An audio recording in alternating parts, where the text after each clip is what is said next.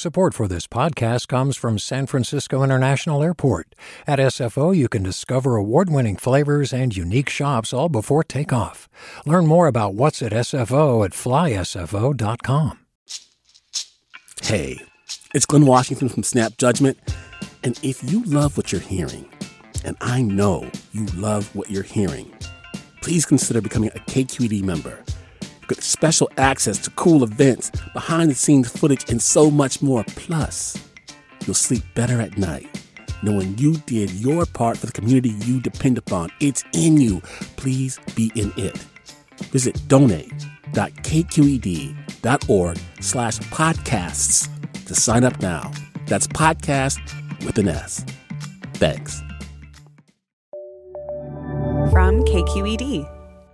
Good morning. This is the California Report. I'm Saul Gonzalez in Los Angeles. Last night, Governor Gavin Newsom issued a state of emergency for 13 California counties in response to the winter storms. The governor also activated the California National Guard to support relief operations. San Bernardino County is covered by the governor's declaration. There, residents in mountain communities are still trapped in their homes after more than 7 feet of snow has fallen over the last few days.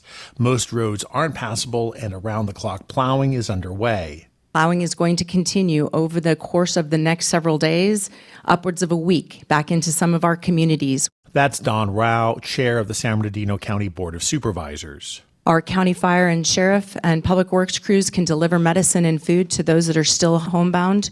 We know that roofs are starting to collapse. We have elevated this situation into a unified command with all of our emergency cooperators, and every available resource that we have at the county and the state that they can provide will be thrown at this incident. County Sheriff Shannon Dykus says his deputies have conducted 17 search and rescue operations. A couple of those notable events were in Big Bear. A couple of off-roaders were stuck on some of the back forestry roads, and we had to use off-road vehicles that are situated with tracks to be able to go in and get them and rescue them. Also in Big Bear, we had 4 skiers go into a prohibited area on the back side of the mountain, and we conducted a large-scale operation, and we're not able to get any of those folks off the mountain until 2 a.m. in the morning. In other storm news, one of the state's most important transportation arteries, the Grapevine on Interstate 5 north of Los Angeles, is now open in both directions. That stretch of the I-5 had been closed because of storm conditions. And rangers in Yosemite National Park say they have a big job ahead of them as they try to reopen the park, which remains closed because of snow and weather conditions. Scott Getteman is a Yosemite spokesperson. So we're trying to get roads cleared. Power is out in a lot of areas in the park. We need to get vendors in to bring food and supplies, gasoline and propane. So it's just a day-to-day situation, and we're doing the best we can to literally dig ourselves out. And Getteman says that Yosemite evacuated all visitors to the park before the closure on Saturday. And so far, there have been no reports of injuries or accidents. Looking ahead, Getteman says there are some concerns about flooding, especially as the weather warms and the snow melts. Hi, it's Terry Gross, the host of Fresh Air. We bring you in-depth, long-form interviews with actors, directors, musicians, authors, journalists, and more. Listen to our Peabody Award-winning Fresh Air podcast from WHYY and NPR. Hey there, this is Brittany Luce from NPR's It's Been a Minute. KQED's podcasts like The Bay Curious, Mindshift, Right Nowish, and more all tell the stories of the Bay and beyond with reliable, human-centered journalism. They aim to inspire, make you think, entertain, and expand your understanding of the place you call home. Here's how you can support podcasting at KQED. Showing your support is easy, and you can join Brittany in supporting KQED Podcast too at donate.kqed.org/podcast. That's donate.kqed.org/podcast. Let's turn to healthcare. In the Central Valley, Madera Community Hospital closed at the end of last year after struggling with low Medi-Cal insurance repayments and a shortage of nursing staff. But hospital leaders hope it's not too late to restore the facility's services. KVPR Sarith Hawk toured the shuttered hospital. Here's her report.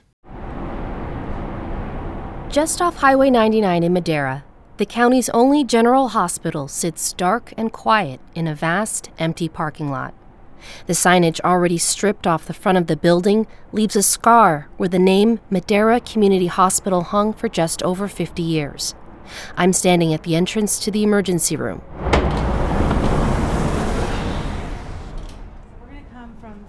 Hospital CEO Karen Palinelli is there to lead me inside. So this is our waiting room, as you can see. The dark room is lined with rows of empty chairs. This is our triage area.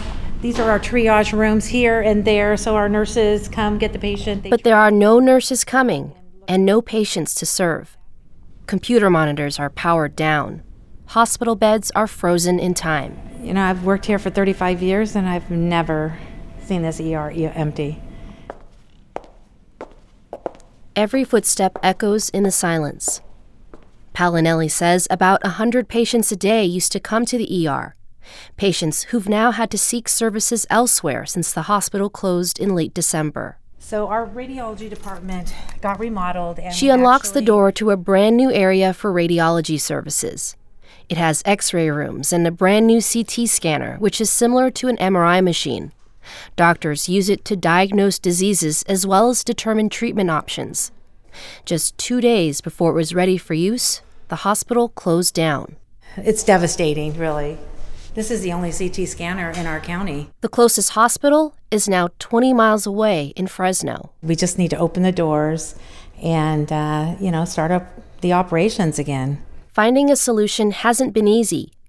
Hospital board chair Deidre Da Silva joins us on the tour. She says the priority is finding a financial partner who can restart operations or bring back the healthcare services themselves. But in order for that to happen, we need a large cash infusion. Then we're going to also try to go for private donations, see if we can maybe get it open in a limited capacity. The final option for Madera Community Hospital is bankruptcy and liquidation.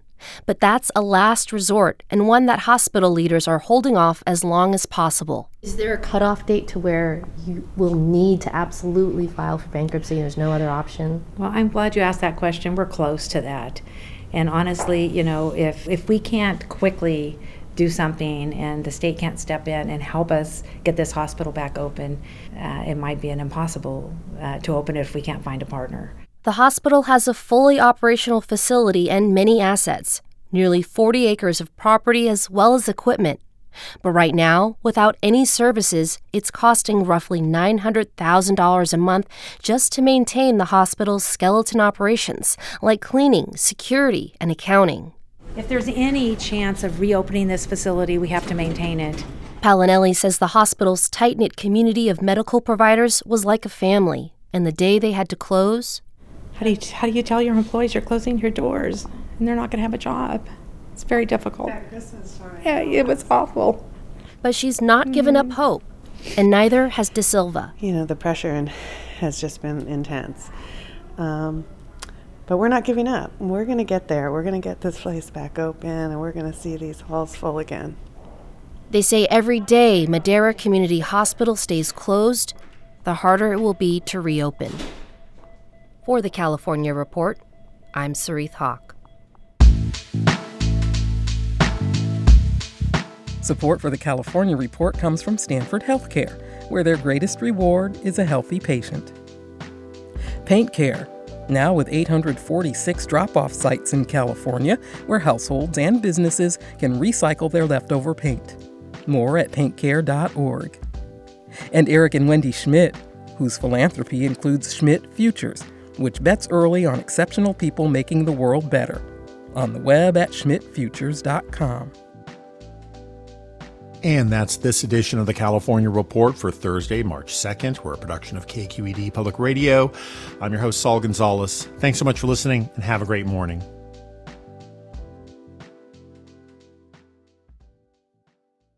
Do you love learning about the San Francisco Bay Area? Its history, its people, its unique blend of cultures?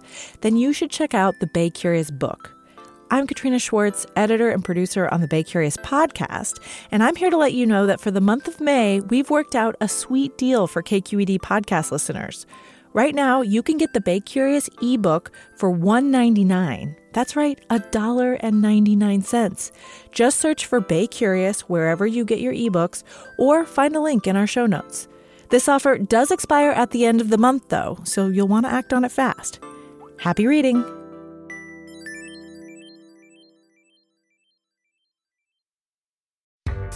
Hi there, I'm Randa Abdel Fattah from Throughline.